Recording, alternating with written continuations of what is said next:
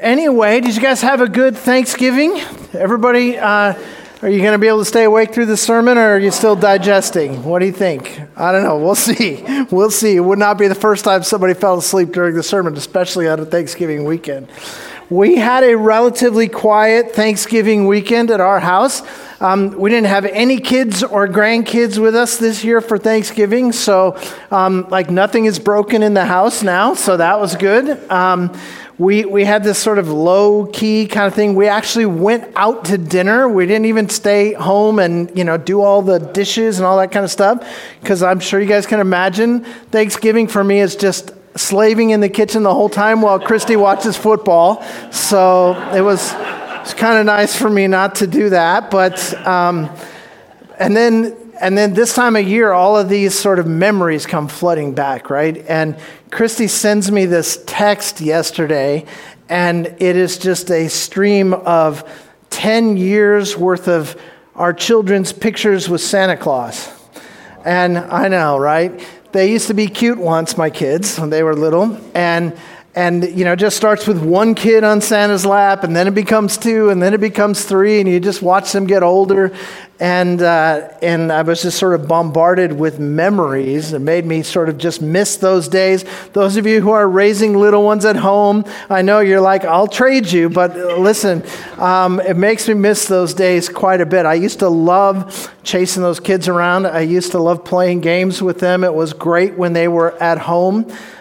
We used to play hide and seek, with the kids, and I would say, okay, you guys go ahead and hide, and then I would forget to seek, and that's a good 10 minutes worth of quiet in the house right there. Then they would catch on to that, then they would say, okay, this time you hide.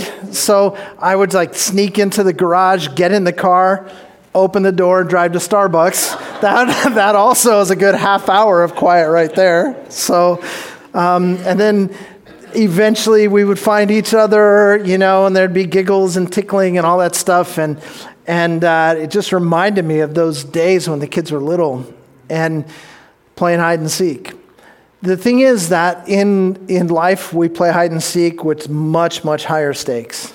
And today we're going to get to this picture in the story of David's life that is going to be a very high stakes version of the game of hide and seek. And the stakes are incredibly high. And so let me get you caught up a little bit. Remember, as we're moving through the book of 2 Samuel, that David has become king now. He is the king of all of Israel, united Judah and Israel together. Saul and his sons were killed on the battlefield. And David has ascended the throne. The ark is now back in Jerusalem. We saw that last week. So there's a return to God as the focal point of life in Israel. And everyone in Saul's family is either dead or they have fled because, as we talked about last week, when there is a new king and it's not a succession of father to son, then there's always the danger that the old king's family is going to get wiped out, so there'll be no one claiming the throne. And so there's nobody around now that is part of Saul's family. But David remembers that he has made some promises. He made a promise to Jonathan. They entered into a covenant together. And part of that covenant was he promised Jonathan that he would always take care of Jonathan's family. Later, when Saul finally comes to him and says, listen, I realize God has chosen you and not me to be the king, and that eventually you're going to take the throne. I'm asking you, just promise me this, that you will see to it that my family is taken care of, because he's afraid that what happens to former kings' families is going to happen to his family. And David has made him that promise as well. And that's where we're going to pick up the story in 2 Samuel. Go to your Old Testament, the book of 2 Samuel, and we're in chapter 9 this morning. And so we're going to pick up the story there, and we're going to meet a relatively unknown Bible character who many of you have probably never heard of. He never made like a puppet status in Sunday school. He never got a flannel graph of him. In fact, most of us have not heard his name, and if you have heard his name, you almost certainly don't know how to pronounce it correctly. But don't worry, I don't know how to pronounce it correctly either, but I will pretend that I do, and you'll be like, wow, all of that seminary really paid off. That's impressive. But we're gonna meet this guy that you have probably never heard of, but his story may turn out to be the most significant chapter in the life of David that we're going to look at. And so I want to encourage you to just zoom in with me as we pick it up in 2 Samuel chapter 9, beginning in verse 1. Then David said, "Is there yet anyone left of the house of Saul that I may show him kindness for Jonathan's sake?" Now there was a servant of the house of Saul whose name was Ziba, and they called him David, and they called him to David. And the king said to him, "Are you Ziba?" And he said, "I am your servant." The king said, "Is there not yet anyone in the house of Saul to whom I may show the kindness of God?" And Ziba said to the king, "There is still a son of Jonathan who was crippled in both feet." So, there's still one son. Jonathan has a son, and he is still alive. And he hasn't been named yet. We're going to get to that in a minute. We're going to find out that his name is Mephibosheth. See how I said that like I know how you say it? We're going to call him Mephibosheth. I couldn't even come up with anything short to call him, like Meph or Ib or Sheth. I don't know. So we're going to call him Mephibosheth. And we haven't heard his name yet because Ziba doesn't mention his name right away, because his name, as weird as it is not the thing that stands out about him. The thing that stands out about him is that he is severely disabled. That's what everybody notices first. The scripture says he is crippled in both feet. So we don't even know his name yet, but we know he's crippled in both feet. Now, this is not the first time we meet this young man. If you had been reading through 2 Samuel, you would have run across his name in chapter 4. So turn a couple pages back to the left to 2 Samuel chapter 4. Let's see the introduction that we get to him. In 2 Samuel chapter 4 and verse 4, it says, "Now Jonathan, Saul's son, had a son crippled in his feet. He was 5 years old when the report of Saul and Jonathan came from Jezreel, and his nurse took him up and fled. And it happened that in her hurry to flee, he fell and became lame. And his name was Mephibosheth." Okay, so when the news of Saul and Jonathan got to the palace, what news is that? The news that they had been killed on the battlefield. Once it was clear that Saul and Jonathan and some of Saul's other sons were killed on the battlefield, that was clear then to everybody, this is the time David is going to ascend to the throne. And so the family of Saul and everybody who worked in the palace, they panicked and said, "We've got to get out of here, because if he shows up, we're dead." And so it says this nurse scoops up this little 5-year-old boy and begins to run. And I don't know if she fell on top of him, or if she dropped him, or exactly what happened. But it says the result of that fall is that he is now crippled in both feet. So we've heard his name twice now, and both times what we've been told about him is he's crippled in both feet. Okay? Make a note. And then we get back to chapter 9, and we're going to see more. So he fell, and as a result, he ends up crippled in both feet. It's a sad story. But what may be sadder than his disability is the fact that his disability seems to define him in the eyes of everyone who knows him. Literally, every time he is mentioned in the Bible, we're told he's crippled in both feet. It never goes away. And so we've now heard his name twice. Both times it was followed by the fact that he's crippled in both feet. A third time we're going to hear that he was crippled in both feet. Mephibosheth wasn't known for who he was. He was known for what was wrong with him. And some of us can relate to that. And we just feel like, you know what? It's my past. My reputation, it just precedes me. It's the fact that I'm an ex-con. It's the fact that I'm divorced. It's the fact that I'm in a racial minority. It's the fact that I'm a school dropout. It's the fact that I failed in my career. It's the fact that I struggled. That's what people know about me. And we feel caught in that. He was known for what was wrong with him. And interestingly, I started thinking about this, never really gave it any thought before. Started thinking about this, and I went, you know what? This is true of all kinds of people that we meet in the Bible. In fact, the New Testament is filled with examples of people whose names we have no idea what they are, but we know exactly what is wrong with them. For example, what's the name of the woman caught in adultery? Her name is woman caught in adultery. That's everything we know. She was caught in adultery. We know about her sin, right? What is the name of give me one name of any of the 10 lepers that Jesus healed in the wilderness. We have no idea what their names are. We just know they had leprosy, right? Or the demon-possessed man who lived among the tombs, who Jesus cast all those demons out of, they went into the swine. What was his name? Anybody know? Nope. We know he was a demon-possessed man. And it just goes on and on. How about the guy who his friends had to carry the pallet and cut a hole in the roof and drop him down, right? We don't know his name. We just know he was crippled. Or the widow of Nain. She was on her way to the funeral procession. They were carrying the casket of her son, and Jesus stopped and raised her son from the dead. We don't know her name. We don't know her son's name. We just know what Jesus did for them to get them out of the trouble they were in.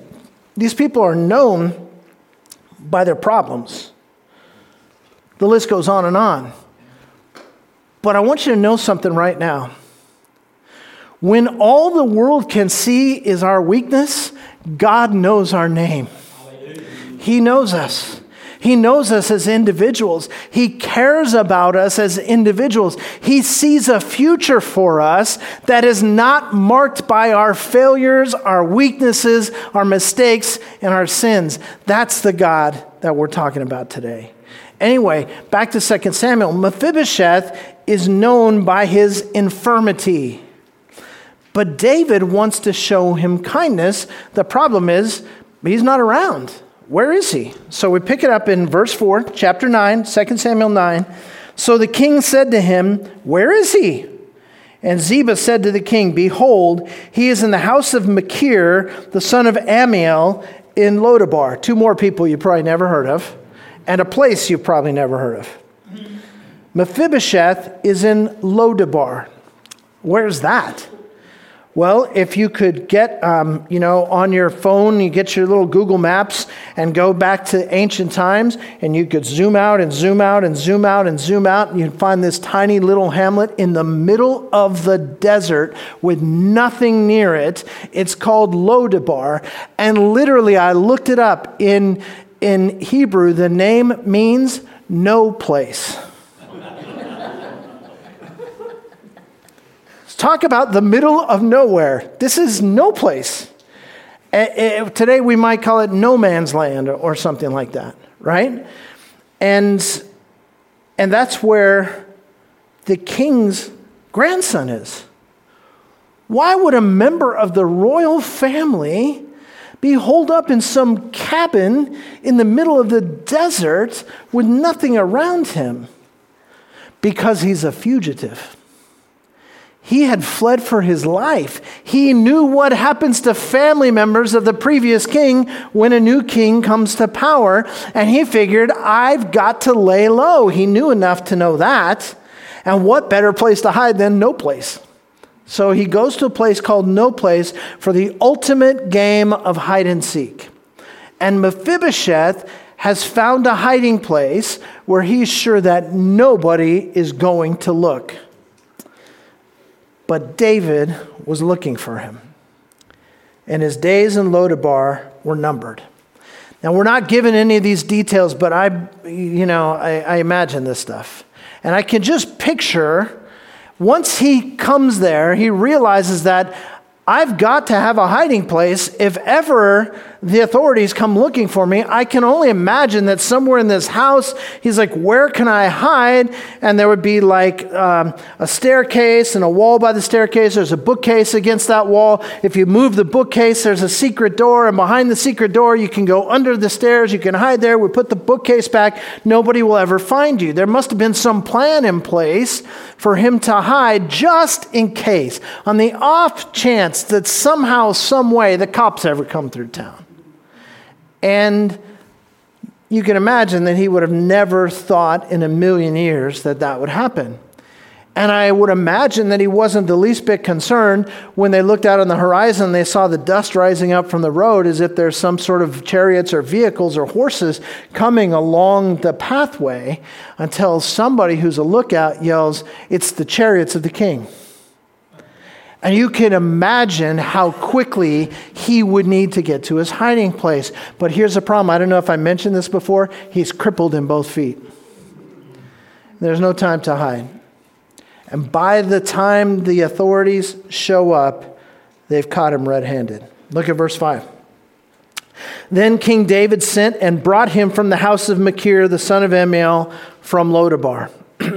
Now, Lodabar is a ways from Jerusalem. He's got to ride back. We don't get anything of this, but all you have to do is be human to go, what do you suppose was going through his mind the whole time? He knows what happens to members of the king's family. He knows what he's on his way to. He's probably wondering, are they going to torture me or are they just going to kill me? The tradition at that time would be to remove his head, put it on a stake outside the city wall, and put his body on the wall for the birds and the animals to eat. That's your way of dishonoring the former king. And he's seen it happen. He knows that's what they do. I would imagine there's some terror. I imagine he's thinking, is there any way for me to escape? But oh yeah, I'm crippled in both feet. He probably thinks, well, I guess I'll throw myself at the mercy of the king. Maybe I could offer to become a slave. Maybe he'll show some mercy. But I guarantee you, whatever he thought was going to happen, he was not ready for what was about to happen to him. Pick it up in verse 6. Mephibosheth, the son of Jonathan, the son of Saul, came to David and fell on his face and prostrated himself. And David said, Mephibosheth. And he said, here's your servant. David said to him, do not fear, for I will surely show you kindness for the sake of your father Jonathan, and will restore to you all the land of your grandfather Saul, and you shall eat at my table regularly. Again, he prostrated himself and said, what is your servant that you should regard a dead dog like me? Then the king called Saul's servant Ziba and said to him, all that belonged to Saul and to all his house, I've given to your master's grandson. You and your sons and your servants shall cultivate the land for him, and you shall bring in the produce so that your master's grandson may have food. Nevertheless, Mephibosheth, your master's grandson, shall eat at my table regularly. Now Ziba had 15 sons and 20 servants. Then Ziba said to the king, according to all that my lord the king commands, his servants, so your servant will do. So Mephibosheth ate at David's table as one of the king's sons. Mephibosheth had a young son whose name was Micah, and all who lived in the house of Ziba were servants to Mephibosheth. So Mephibosheth lived in Jerusalem, for he ate at the king's table regularly. Now he was lame in both feet. That's the end of the story. We're not going to hear any more about him. The last we're told is the same as the first we're told. He is lame in both feet. The story is going along beautifully. He's living happily ever after, right? It ends well. Everybody's happy as they leave the theater and throw their popcorn bins in the trash, and they walk out talking about how wonderful this is, and somebody says, yeah, but he was lame in both feet. It's interesting to me. He gets completely restored, Everything that belonged to his grandfather, the king, now belongs to him. He's got servants and land and wealth and respect. He eats at the king's table. He's been given everything. But his symbol of weakness is still there. He's still known for being lame in both feet. Why do they keep mentioning this? Why rub it in so much? I don't think anybody's rubbing it in. I think we're making a very, very important point. Mephibosheth was completely unable to help himself. He couldn't fix his problem. The best he could do was hide in no man's land. Every good thing that he received at this point at the end of his story, he got as a result of the grace and kindness of King David. That was it, just mercy. He went from being a crippled fugitive, living in the middle of nowhere, to being a rich man with servants and land who ate at the king's table and was counted among the king's sons. The one from whom he was hiding was really only trying to bless him. Does that story sound familiar at all? This is foreshadowing that points forward to the Gospels. For there will be one who comes who is known as the Son of God. He will also be known as the Son of Man. And thirdly, he will be known as the Son of David, the Messiah, Jesus Christ. And he would one day come. Because, my friends, you and I are Mephibosheth. Every one of us has been crippled by the fall. And to our credit or discredit, we all have the same experience. Our first instinct, where God is concerned, is to hide from God. And that's not new. It's not just you and me. That's been happening since the Garden of Eden when sin first entered the picture, right? What happens? They eat the forbidden fruit.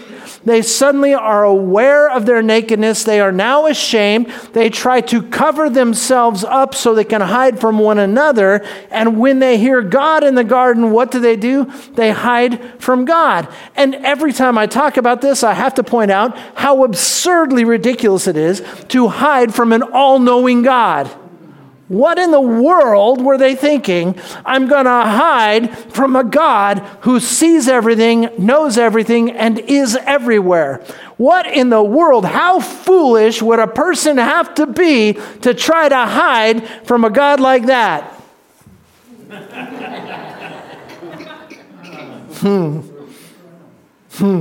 It seems so ridiculous to hide from God, but let's be honest, we've all done it. Some of us are probably doing it right now. We don't want to face the king. We know we don't deserve his blessings. We fear his punishment, so we hide. But what we may not realize is that there is no way to hide from this king.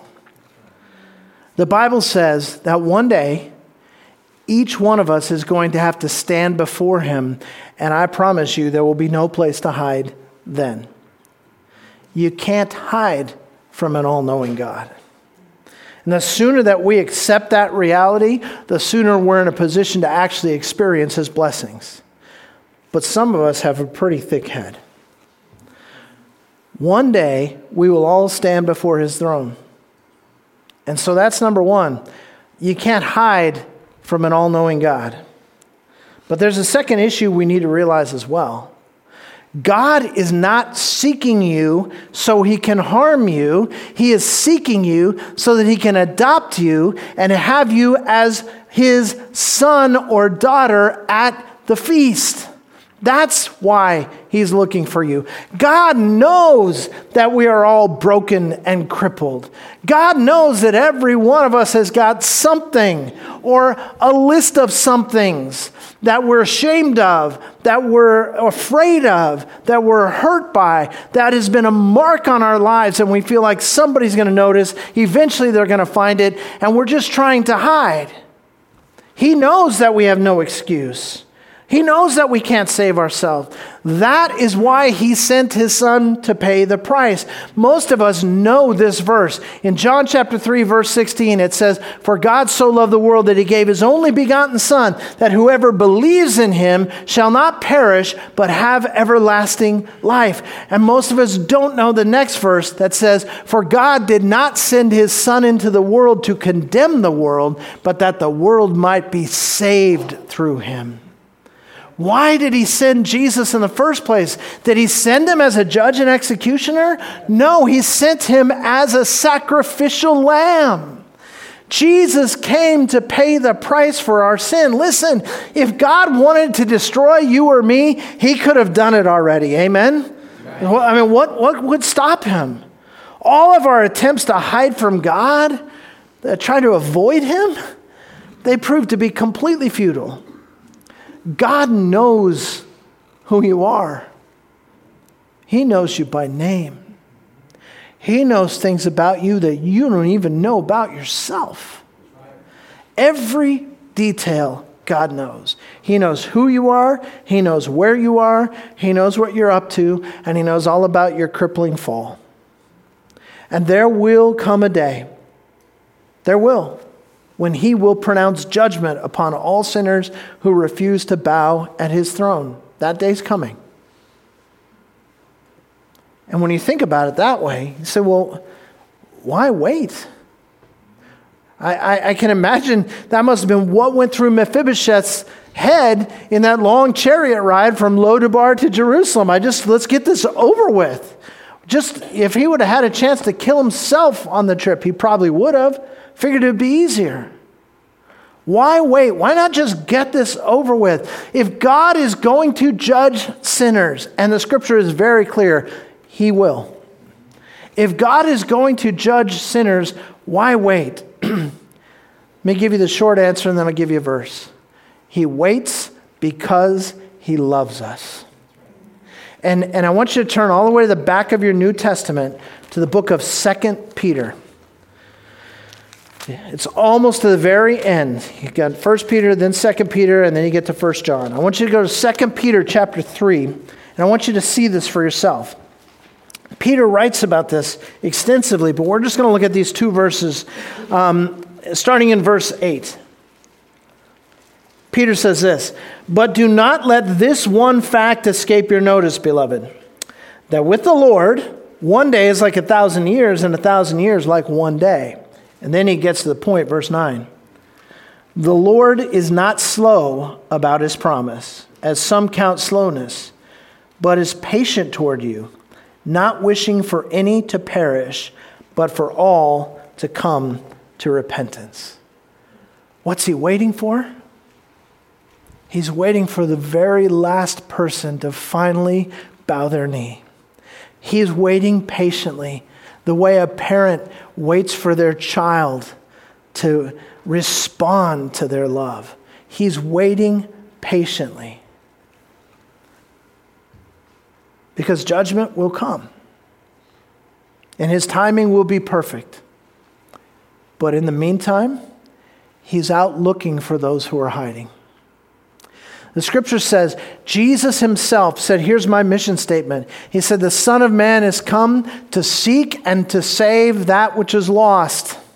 He tried to describe himself as a good shepherd. And he said, let me tell you a story. There's this shepherd, he's got 100 sheep that he has to care for. And when he counts them all, he sees there's only 99. And he realizes that one has wandered off. And what does he do? He takes the 99, puts them in the sheepfold to make sure that they're safe, and then leaves them alone and goes out and seeks through the wilderness until he finds that lamb that has wandered off, and he picks it up and he carries it back. Why? Because he loves the one who wandered every bit as much as he loves the ones who are gathered. And guys, as Christians, we need to be reminded of this. This is the heart of our God.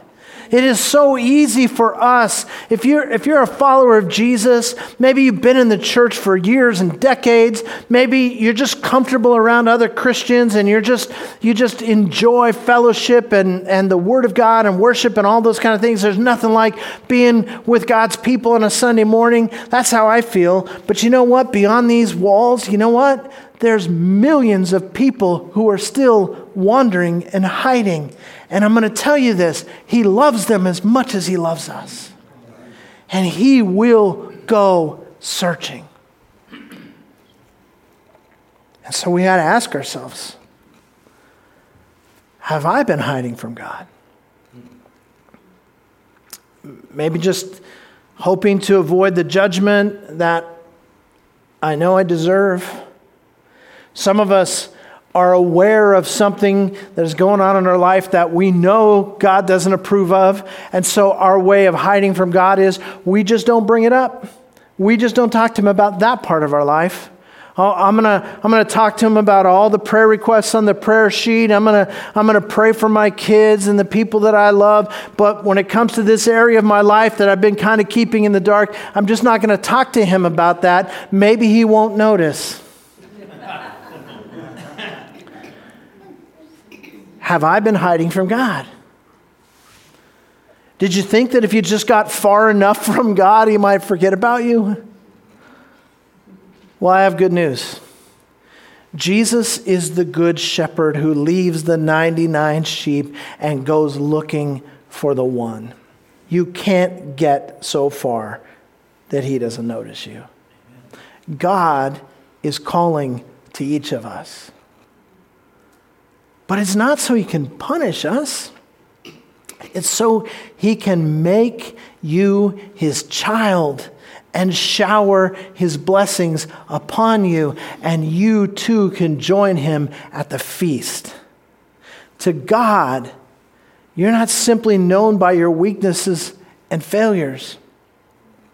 He knows you by name. He has a plan for your life. He knows what your life could look like on the other side of that thing that has been identifying you for so long. He has a plan for you, and he wants to make you his child.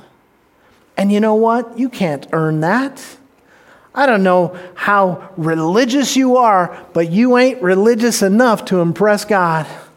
I don't know how many good works you've done, but I can promise you haven't done enough good works to wash away the sin that is in your life. Only the blood of Jesus can do that.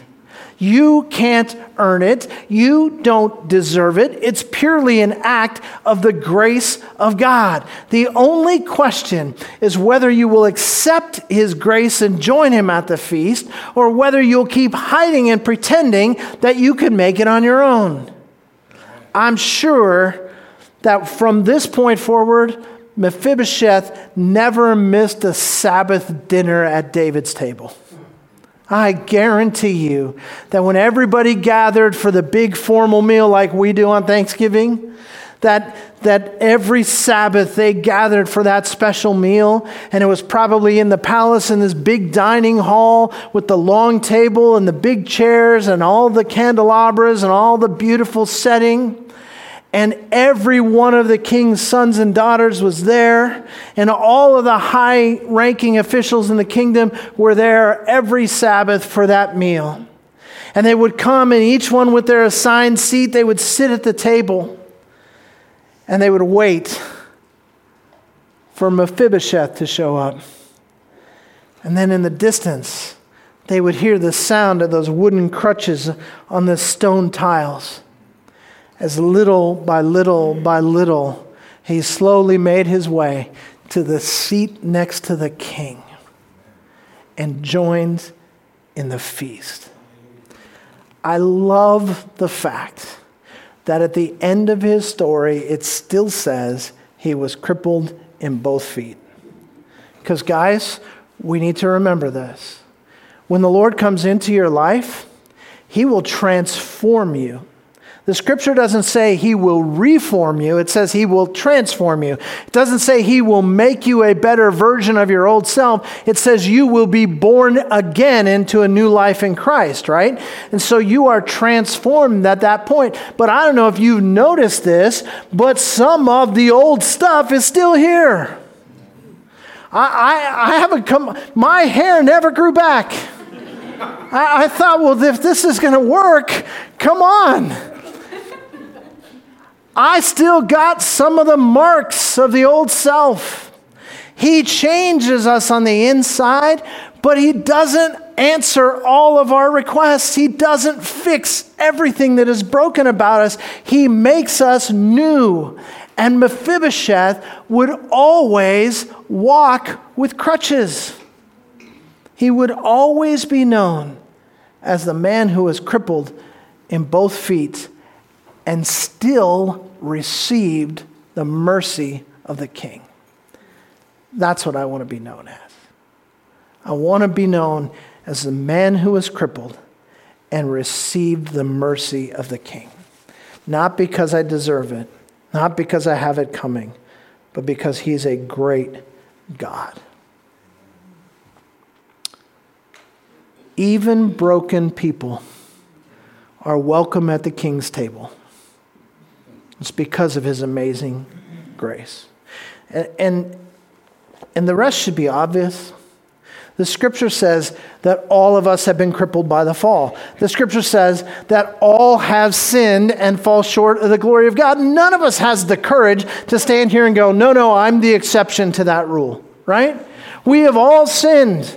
We know that. We still struggle with sin on a daily basis. And the scripture says all have sinned and fall short of the glory of God, but it doesn't stop there. It says the wages of sin is death, eternal separation from God. But then it goes farther and says, but the free gift of God is eternal life through Christ Jesus our Lord. He sent his son to save us. That's the beautiful story. And if you haven't heard that story before, praise God you're hearing it today. Because there is no more important story. There is nothing more that you need to know except that you are crippled, you are broken, you are unable to save yourself, and he loves you anyway. So he went all the way to no man's land to find you, to rescue you, to adopt you, to make you his child and give you a seat at the table of the King of Kings and Lord of Lords. That, my friends, is the gospel. Have you experienced that relationship with the King? If you haven't, I just want to encourage you today. There's a reason you're hearing this. It's because you're one of those ones that he went looking for. And today you're hearing the truth of the gospel because he wants you to finally lift up your hands, accept his grace, and let him carry you home. He says, come to me all who are weary and heavy laden, and I will give you rest for your souls. And we keep searching after goodness and mercy, and his goodness and mercy will follow us all the days of our lives. Maybe for some of us, it's time to finally put up our hands and say, I surrender. I accept your free forgiveness. Make me new. Give me life in Christ. If that's you, it happens this simply. He knows your heart. It's not some magic words that you say or some way that you have to join a church or some religious hoops that you have to jump through. It's simply a matter of surrender. Lord, I want you to be my Lord. I confess that I am broken because of the fall. I confess that my sin has separated me from you. I confess that I cannot help myself, and so I call upon you. I accept your free gift. I know that Jesus died on the cross to set me free. Lord, come into my life and be my Lord from this day forward. And the scripture says that when in your heart you give yourself to him in that way, he scoops you up and gives you a seat at the table. That's his promise. But some of us, grown up around church, some of us have been religious folks for a long time. Some of us have read our Bibles front to back, and we've heard these stories again and again, and we know the gospel that was just explained. But still, there's this little closet in our lives where we're still hiding from God. Some stuff we're still holding on to. Lord, I'm going to handle this part of my life. I'll give you the other 90%, but this 10% is mine. I don't really trust you with it. I'm going to trust myself with it. Listen, how much experience do you have to have with yourself to know you can trust God more than you can trust you? Isn't it about time that we throw open the door to those closets and say, Lord, you can have this room too. Clean it up. Change it, transform it. God, I'm going to let you run my whole life. I'm going to surrender. I'm going to fall prostrate at your feet. And I'm going to say, I am your servant. You are my Lord. Do with me what you will. And then watch as he picks you up and gives you a seat at the king's table. Let's bow our heads and pray together. And I want to just give you a moment to reflect. Wherever you might be in your journey, in your relationship with God, if you need to during this time confess your sin, invite Jesus into your heart, you can do that quietly in the quiet of your own heart. Ask him to be your Savior. Ask him to be your Lord. Accept what he's already done for you. Stop running. Stop hiding. You just need to have a conversation with him. You can do that right now. Lord, I know I'm a sinner. I know I can't save myself. I believe that Jesus paid the price for my sin. I know he's the Son of God. Come into my life. Be my Lord. Transform me. And for those of us who have done that some time ago, but we have to admit there's still that little box, that little closet, maybe a whole big room of stuff that we haven't really invited Jesus into yet. I want to give you a chance, just between you and God.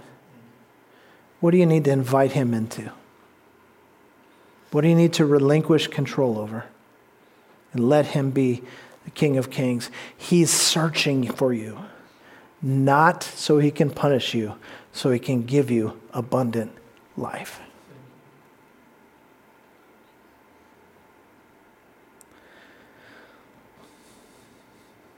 And so, Father, we come to you now because Jesus has made a way for us to do that. Incredibly humbled, thankful for the price you've paid for us, Lord. Aware that in and of ourselves we have nothing to offer you. We're not good enough, but we're just not willing to hide anymore. We just ask you, God, to just come to where we are, scoop us up in your arms and carry us home. I pray for anyone right now within the sound of my voice who is carrying the scar tissue of what they were known as before. I pray, God, that you would set them free and that they would be known as a child of God. Thank you that you know our names.